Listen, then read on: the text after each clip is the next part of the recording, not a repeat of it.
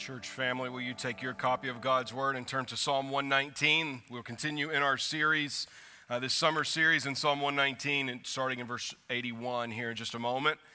Quickly, as you find your place, I want to say thank you to first our worship team. Pastor Brian had to respond to a family emergency in the last 48 hours or so and head to Delaware to help his parents, and our worship team, who was planning to have him here today, stepped in, leading us in corporate worship. Here's the good thing about the way that we approach music. It's not about who's singing on this platform. It is about who is singing in those pews, that we sing one to another. These people are just telling us when to do that and to give us some music to do it by. And so thank you to them for stepping in Brian's absence. Also, thank you to the 111 of you that volunteered this last week at Vacation Bible School. This was our largest Vacation Bible School ever. Every day we had over 300 people here, counting our volunteers, dozens and dozens of families from our church. From not only from our church, but from our community, trusting us with their kids to love them and to show them the love of Christ. But hundreds of people here Thursday night for family night. Thank you, volunteers. We could not do this without you. It takes just an extraordinary amount of people to do what we do with Vacation Bible School, and I know many of you sacrificed a lot of your time and energy and effort to do that. And it was truly an incredible week. I invite you now to stand with me as we honor the reading of God's Word, picking up here in the 11th section of Psalm 119, starting in verse 81. This is the word of the Lord. My soul longs for your salvation. I hope in your word. My eyes long for your promise. I ask, when will you comfort me? For I have become like a wineskin in the smoke, yet I have not forgotten your statutes. How long must your servant endure? When will you judge those who persecute me? The insolent have dug pitfalls for me. They do not live according to your law. All your commands are sure. They persecute me with falsehood. Help me. They have almost made an end of me on earth, but I have not forsaken your precepts. In your steadfast love, give me life, that I may keep the testimonies of your mouth. Let's pray together. Father, we do thank you for answering the prayer that we asked corporately last week, that you would bless our efforts this last week through Vacation Bible School. We thank you, God, that hundreds of children were able to hear the good news of Jesus Christ, that the world seeks to lead them on a path that is wide and broad and ultimately leads to destruction, but that you have laid before them a narrow path, that through faith and obedience of Jesus Christ, they can walk down that leads to everlasting life. Thank you for the many who helped,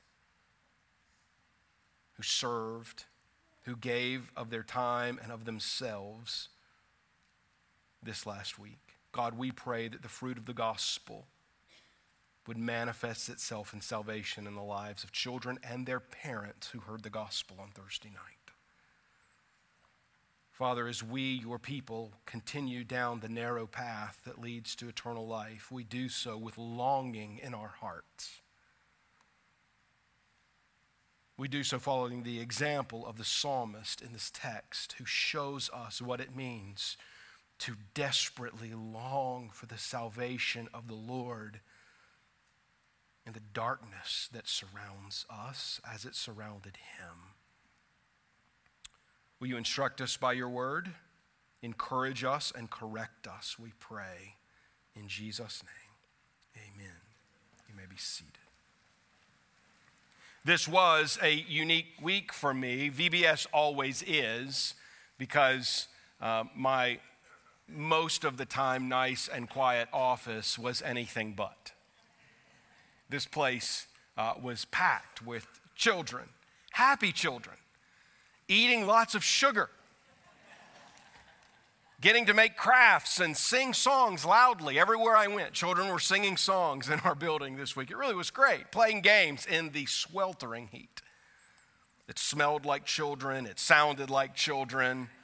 The whole place looked like children. The entire place was decorated for Vacation Bible School. And yet, I still have to preach this morning. And I'm always just in the providence of God, because we don't plan a VBS sermon. We just pick up where we left off. I'm always amused at the good humor of our God in his providence as I move into the next text. And so while VBS was happening, and I was tried to be as much as I could very present for Vacation Bible School, I still had to prepare a sermon. And so I would steal away at times into my study, and I would prepare really what is a sermon on a dark section of Psalm 119. Charles Spurgeon, the 19th century preacher in England, writes in his commentary of the Psalter this about this section of Psalm 119. He says, this octave is the midnight of the psalm. So of all of Psalm 119, this is its darkest moment. He says, and very dark and black it is. Stars, however, shine, Spurgeon writes, and the last verse gives promise of the dawn. This is the greatest expression of the psalmist's longing in the longest psalm of the Psalter. Twice the psalmist will tell us that he is longing for something, and then he turns to the Lord and asks the question, maybe that many of us have asked, how long, O Lord? What is the word? What is longing? Our sermon is entitled, In Our Longing. This isn't a word we use all that often, so maybe we should understand its meaning. Longing is a deep inward conviction that something more is out there. Now you're not going to find that definition. That's Ryan Bryce's definition, kind of compiled of many. But it's this deep-seated inward feeling that something is missing, that there's still something yet to obtain, to have, to lay hold of. Our flesh often longs for things. The world speaks about longing. In my research for this sermon, I read an article on the Huffington Post, which has nothing to do with Christianity at all, about the longing of people in the world and why we just kind of by nature long. What is it that people long for? Some long for the past. I think the older we get, the more that kind of increases within us. I miss the 90s when you could get a supersized Big Mac meal for $4.99 and music was good. Some of you are like, man, you didn't even know the 60s when you get a Big Mac for 25 cents. Some of us long for a person. There's a person in your life who is missing. They have passed on. They have moved away. They were ever present, and now they are ever absent, and you long for that connection.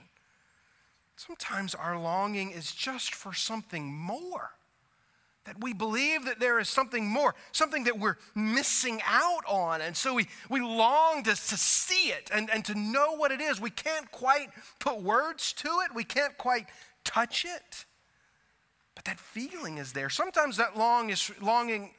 And we're talking about longing of the flesh here. Sometimes that longing is just a longing for change. We find ourselves in a rut. You know, eating the same ham and cheese sandwich every day will eventually, for most of us, get old. And we look for a way to mix up our routine. This isn't only for Christians. It's not unique for us. The world experiences, the flesh experiences these longings, and many Christians experience longing in the same way that people in the world do. But there is a unique kind of longing for those who are in Christ.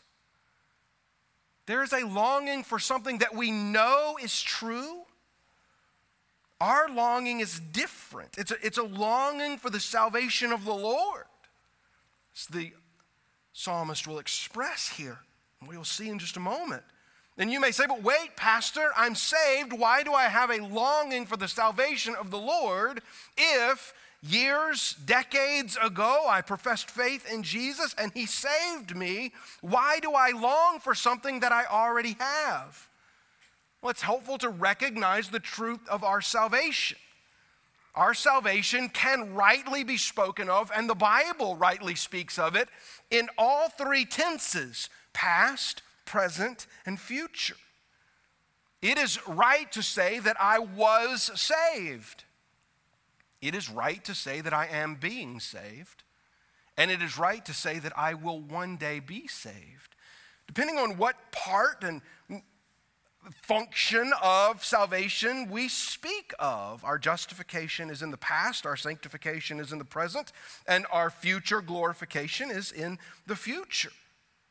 And the future is not here yet. And so while we still in this world experience darkness and pain and turmoil, as the author of this psalm has expressed multiple times already in varying sections of this psalm, and does so here really in this darkest sense, we still experience these things. And so within the Christian is a longing for what they know is sure, that God has given to them and has promised to fulfill, and yet we still long for it. So this isn't a sermon about worldly longing. It may be a sermon about righting our perspective of worldly longing. We will see that along the way. But this truly, at its core, is a sermon about Christian longing. Longing like the psalmist did for the salvation of the Lord. Our main idea today is this: as we long for the salvation of the Lord, we should trust in his enduring faithfulness. So as we, God's people, those who have placed their faith and hope in Jesus Christ alone, long for his salvation, as we have this deep inward conviction that his salvation is true, that it is now, and yet it is not yet fully realized in our lives, we long for it. And as we do, we trust in the enduring faithfulness of the Lord. We will see this really in a progression through three sections of this portion of Psalm 119. The first, the nature of our longing. Look with me in these first three verses. My soul longs for your salvation. I hope in your word. My eyes long for your promise. I ask, when will you comfort me? For I have become like a wineskin in the smoke, yet I have not forgotten your statutes. So twice here, in verse 81 and 82, the psalmist tells us that he is longing. Now again, this is poetic. Anytime we are reading the Psalms, we need to read it through the eyes of poetry, because it is literally, it is poetry. And so it often repeats itself. It uses metaphors like we'll see in verse 83, and I'll explain in just a moment. It uses repetition to move a point across. And so when the psalmist says that his soul longs in verse 81 and that his eyes long in verse 82, he's not saying two different things. He's saying the same thing twice. That and when he says that his soul longs for salvation and his eyes long for promise, salvation and promise, the same thing. So it's very clear what this section of Psalm 119 is about. It is about the longing of the psalmist for the salvation, the promise of the Lord. It begs this question just right off the bat. Is that what we long for? You heard me lay out some of the things that our flesh will often long for. The past, a person, a people, an experience, a change, something else, something different, something more. But does your soul really long for the salvation of the Lord? Do you have this deep-seated inward conviction that while you can stand firm in the salvation of the Lord, you've not fully experienced all there is to it yet? Do you feel at times like the psalmist expresses in a metaphor in verse 83? I guess it's technically a simile. For I have become like a wineskin in the smoke, he says. What is it? What does he mean, a wineskin in the smoke? We don't really use wineskins anymore. Wineskins were dried pieces of leather that would be sewn together that would hold exactly what it says, wine. That's what they were for. But they would eventually dry out. This is kind of brings to our mind something Jesus talks about, right? With new wine and old wineskins, and that those things eventually they would burst. Well, he says like a wineskin in smoke. We just get this image, right? This piece of leather kind of arranged in a pouch that's intended to hold liquid, and it was dried to a certain point so that it would be useful. But if you left it over the fire in the smoke day after day after day, what would eventually happen to any piece of leather? It would become so dry, it would crack and be useless. So this is what the psalmist says about himself. He says, I've become like this wineskin in the smoke. But notice his response in verse 81 to his longing and to his expression of his kind of inward feeling in 83. I hope in your word I have not forgotten your statutes. So it speaks to the broader message of Psalm 119, that the word of the Lord is good, even in our longing.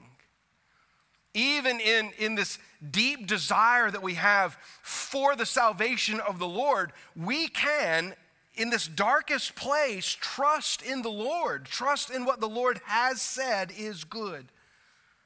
Sometimes it's helpful when we're studying Scripture, like we do here every Sunday morning, like I pray that you do just in your regular quiet time in your closet where you're studying the Word of God. Sometimes it's helpful to set side by side one passage of Scripture with another, because that speak of the same thing, because they'll help kind of illuminate a sum. And so I did that this week, just kind of in my own study with this passage in Psalm 119. I also went quickly to Psalm 42, and we're going to kind of do this as we walk through it, because Psalm 42, likely written by the same author here in this, not all of the Psalms were written by the same people, but these two were likely written by the same person, and express the same kind of sentiment, this same longing. Listen to the first two verses of Psalm 42. The psalmist there writes, as a deer pants for flowing streams, so pants my soul for you, O God. My soul thirsts for God, for the living God. When shall I come and appear before God? So the picture of longing that we get in Psalm 42 is that of a wild animal, a deer, who, wild animals really only look for a few things. They look for food, they look for shelter, they look for water. So he uses this image of a deer looking for a stream of water and compares his soul to it. He doesn't use the word longing here, but it's the same idea that his soul is panting like a deer pants for water for God. His soul is thirsting for God. Just as he says in Psalm 119, 81 and 82, my soul longs for you, my soul thirsts for you. And I don't think we can go any further here without actually answering that question in our own lives. Do we really have the same kind of longing? Do we really have this same kind of thirst for the Lord that the psalmist expresses here? Now, let's just be honest. For some in the room, Christians in the room, your answer to this question is, I don't think I do. And here's why. We allow those fleshly longings to take over. And not only do we allow the fleshly longings to take over, we allow the solution to the fleshly longings to take over. And so we begin to seek things of the world. We begin to seek worldly answers and worldly comforts and worldly pleasures. And that sates that longing, it feeds that longing, if but for a time. Because we all know worldly pleasure and these things that we will kind of placate our longing with, this deep-seated need for something else, we'll find that out in the world, but it only lasts for a moment. It only lasts for a little while, but you may be in that season right now. And so it may be that the sermon that you need is not a 3-point sermon, but simply a 1-point sermon to return to longing for the Lord alone. Put aside your longing for worldly things. Put aside your longing for people and pleasures. Put aside your longing for a time gone past. Put aside your longing for some kind of change in your life that we would find in the world, and long again for the Lord. As the deer pants for the water, my soul pants for you. My soul longs for your salvation. This is the nature of Christian longing. That we long for the salvation of the Lord. Number 2, how do we respond? Our response to the longing. I'm going to give you the answer. Our response to our Christian longing is to trust the Lord in all circumstances. This is what the psalmist is going to demonstrate to us here in these next 4 verses. Verses 84 through 87 show us that the psalmist, in the darkest of moments, as his soul is longing for the salvation of the Lord, he expresses in poetic form the answer. The Lord is my help. The Lord is the answer. And so we respond to Christian longing by trusting in the Lord in 4 ways. In his commentary on Psalm 119, Dr. Danny Akin, who preached here at the beginning of my sabbatical, identifies these 4 things, one from each of these verses. I just want us to see them quickly. Verse 84, how long must your servant endure? When will you judge those who persecute me? The psalmist asks, expressing his trust in the Lord to help him to endure his persecutors. This isn't the first mention of persecutors in Psalm 119.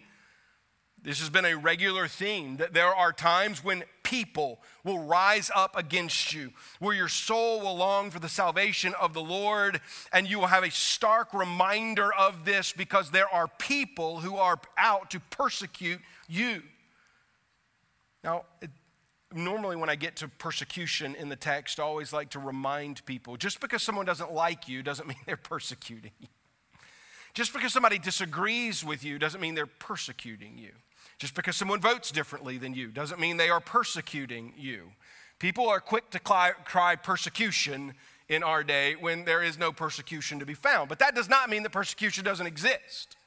It certainly does.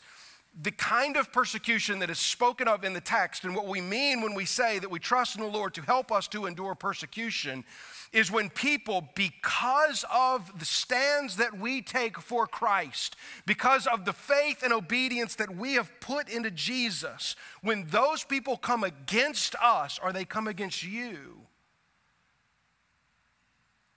because of those stands that you have taken, because of the faith that you have in Jesus, that is persecution. And what do we do when our soul longs for the salvation of the Lord? In the midst of persecution, we trust in the Lord to be our help. Oh, what a great reminder for us that we don't fight our own battles, but that the Lord fights for us. Verse 85 says, the insolent have dug pitfalls for me. They do not live according to your law. Another word for insolent is arrogant. This is the second thing that Dr. Akin identifies here, is that we trust in the Lord to help endure in the midst of arrogance. I don't know if the world has always been arrogant. I've only lived on it for 43 years. But the world has been arrogant for at least the 43 years that I've lived on it. Probably longer than that. It just seems like we live in this day where people just think they know far more than they do.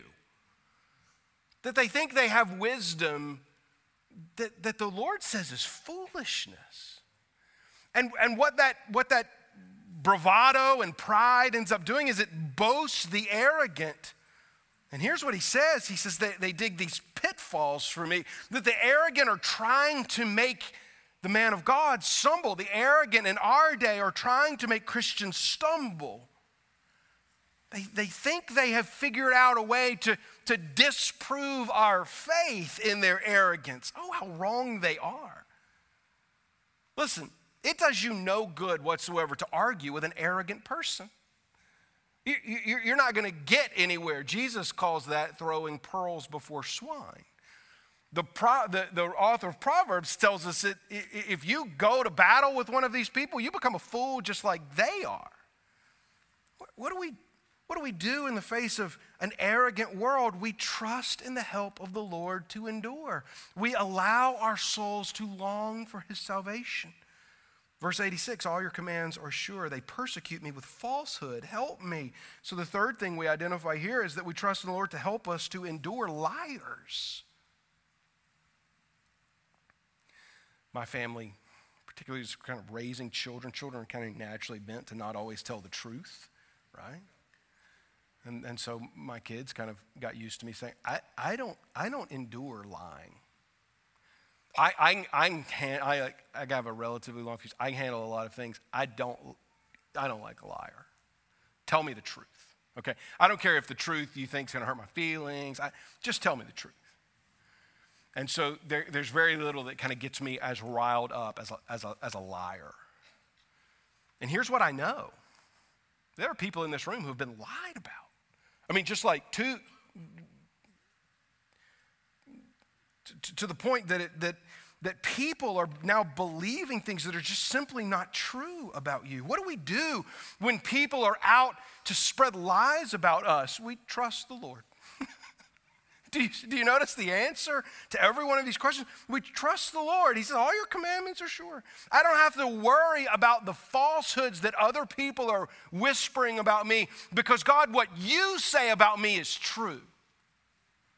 What the Lord says to be true about you, if you're in Christ, what the Lord says to be true about you is really what matters.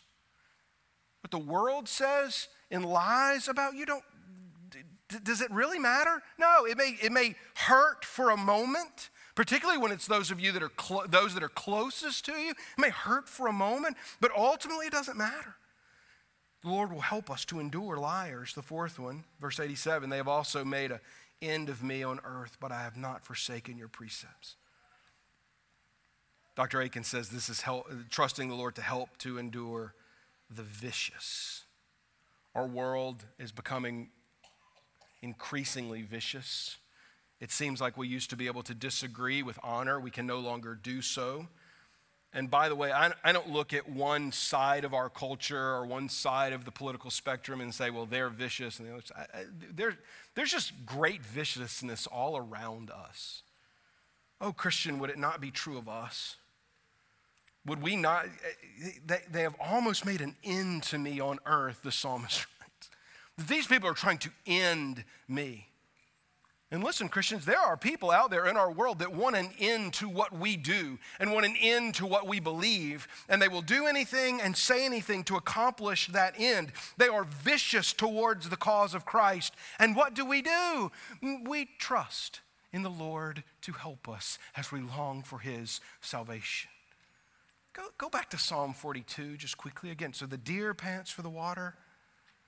My soul pants for you. Verse 3 and 4, my tears have been my food day and night. While they say to me all the day long, where is your God?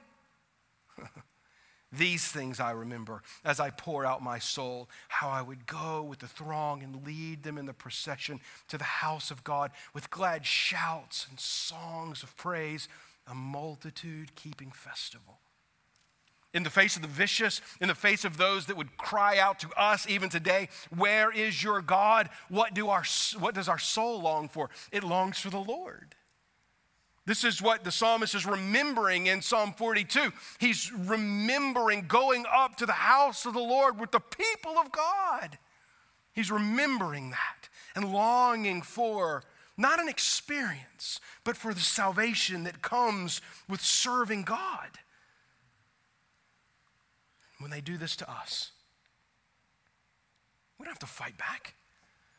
We don't have to get ugly and connive alongside of them and scheme just as they would scheme. It's not for us to do. What do? We recognize that our soul is longing for something far greater than this world, and we trust in Him to help us. Why? Because this may be the question that you're asking right now. Why would I do that?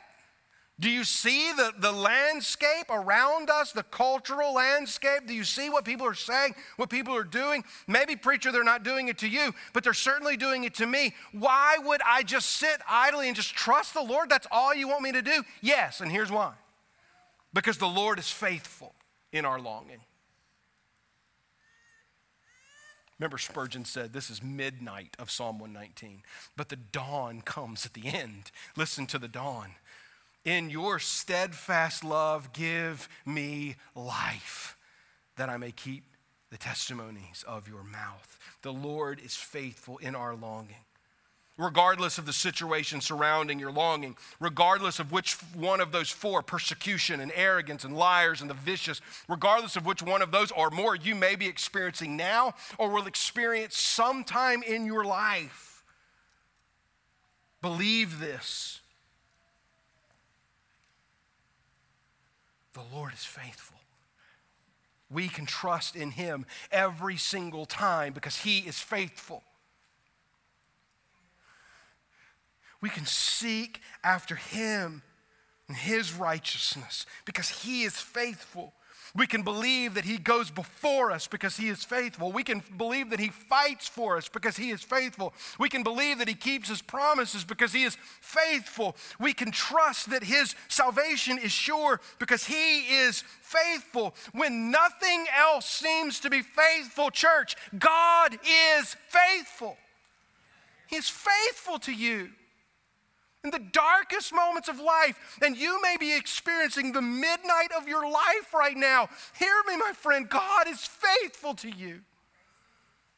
All of His promises are yes in Jesus, and so if you're in Jesus, all of His promises are yes towards you. He will save you. He will fight for you. He will go before you. If your soul will just long for Him. Like the deer pants for the water, so my soul longs for you, O Lord. Let our souls long for God, trusting in His faithfulness. The psalmist gives us the same idea back in Psalm 42. By day the Lord commands His steadfast love, and at night His song is with me, a prayer to the God of my life. You know, nighttime, when our life is in midnight, nighttime can be the hardest. When we lay our head on our bed and our pillow, and all is dark and quiet around us, and all we can think about are those who would seek our destruction. All we can think about are those who would spread falsehoods about us. All we can think about are all of the troubles that we face in this world. The psalmist says, at night His song is with me. And what song is that? It is the song of His steadfast love. It is the song of His faithfulness. Yes, our hearts know that there is more. Yes, we experience the longing that all Christians should experience, that the psalmist experienced. But we do so recognizing that the steadfast love of God is His promise of life to us, that He is faithful in our longing. So what? Do I demonstrate a hope in the midst of my longing that can only come from faith in the completed work of Christ? I'm taking this a step further for us. I do this occasionally with our point of application. And here's the clue, I will most often use the word demonstrate in here. And so every so many weeks, I try to come back to an application that is like this, because it's more than just something we say we believe. This has to be something that actually is lived out in our lives, that maybe even other people can see. Let me tell you a place that I see it. And I count this a privilege. I saw it just this last week as I sit beside a bed of a saint in our church who is not long for this world, likely does not have many days left. And I talk with them about their life, about their family, about our church. And I get to see a hope that the world would not understand. It's clearly demonstrated in their words, knowing that the end is near for this life, but also fully recognizing that the salvation of the Lord is nigh for them. And they demonstrate it to us. It's not the only place that we see it, but it is a good place to see it. That we would all, regardless of what is happening around us, demonstrate the kind of hope as we long for his salvation. And the reason that we can do so is because his salvation is sure, because the work is completed. Back in Psalm 42, just quickly, the psalmist asks himself this question. I believe in Psalm 42 he asks himself this same question twice. Why are you cast down, O my soul? And why are you in turmoil within me? Hope in God, for I shall again praise him, my salvation and my God. Even in the darkness, what the psalmist tells us is that we can hope in God. And here, the psalmist was before Jesus. So his hope was looking forward to the work of Christ. We are post-crucifixion resurrection, but still, so our hope is in one eye looking backwards on the work of Jesus, and on one eye looking forwards to the culmination of that work as he returns to judge the living and the dead. This is the hope of the Christian. So if the psalmist can express that same hope looking completely forward, we can express, shouldn't we be able to also express that hope standing in the middle of it? Knowing that Jesus has done for us that which we cannot do on our own, and he has done it. The author of Hebrews in Hebrews chapter 6 tells us, so when God desired to show more convincingly to the heirs of the promise the unchangeable character of his purpose, he guaranteed it with an oath, so that by two unchangeable things in which it is impossible for God to lie, who have fled for refuge might have strong encouragement to hold fast to the hope set before us. We have this as a sure and steadfast anchor of the soul, a hope that enters into the inner place behind the curtain where Jesus has gone as a forerunner on our behalf. Jesus has done it. He's done this. He has made a way for us to be right with God. He has done what we could not do. And what does the Bible say then? He says that he is our hope. He's the assurance of the promise of God, and God does not lie. So can we trust in the faithfulness of God? Absolutely we can. Even in the darkest moments when the longing is the greatest, here is the comfort that we have. The salvation of Christ is sure for all who have faith in him. We can know it. We can believe it. We can live in it. And hear me today, my friends. If you are here today and you're not in Christ, there is a free offer of salvation made to you by the gospel of Christ, that he sent from God, the one Son of God, lived a perfect life, died a sinner's death, was raised by the power of God, now sits at the right hand of God as a mediator for those who come to him in faith. And the free offer of the gospel to you is this: believe that and be saved. And go from longing for things of this world to longing for things that are far beyond this world, that are sure and true and find their yes in the completed work of Jesus. Oh Lord, let us long for you. This is why, church, we long so differently than the world, because we long for something that is everlasting, and everlasting is eternally true. Because God is faithful. Let's pray. Father, we thank you for your faithfulness to us, even in our darkest moments, as our soul longs for you. We can know that you are our help, that in your loving kindness, you are good to us, that Jesus has made a way for us, that we can trust in his work. Father, I pray that if there are those here today who have never trusted in the work of Jesus, that they would do so. And then they would tell someone that they have done so that we can then help them to follow Christ alone, to long for his salvation. Help us in our longing, we pray now in Jesus' name. Amen. Church, would you stand with us as we worship the Lord?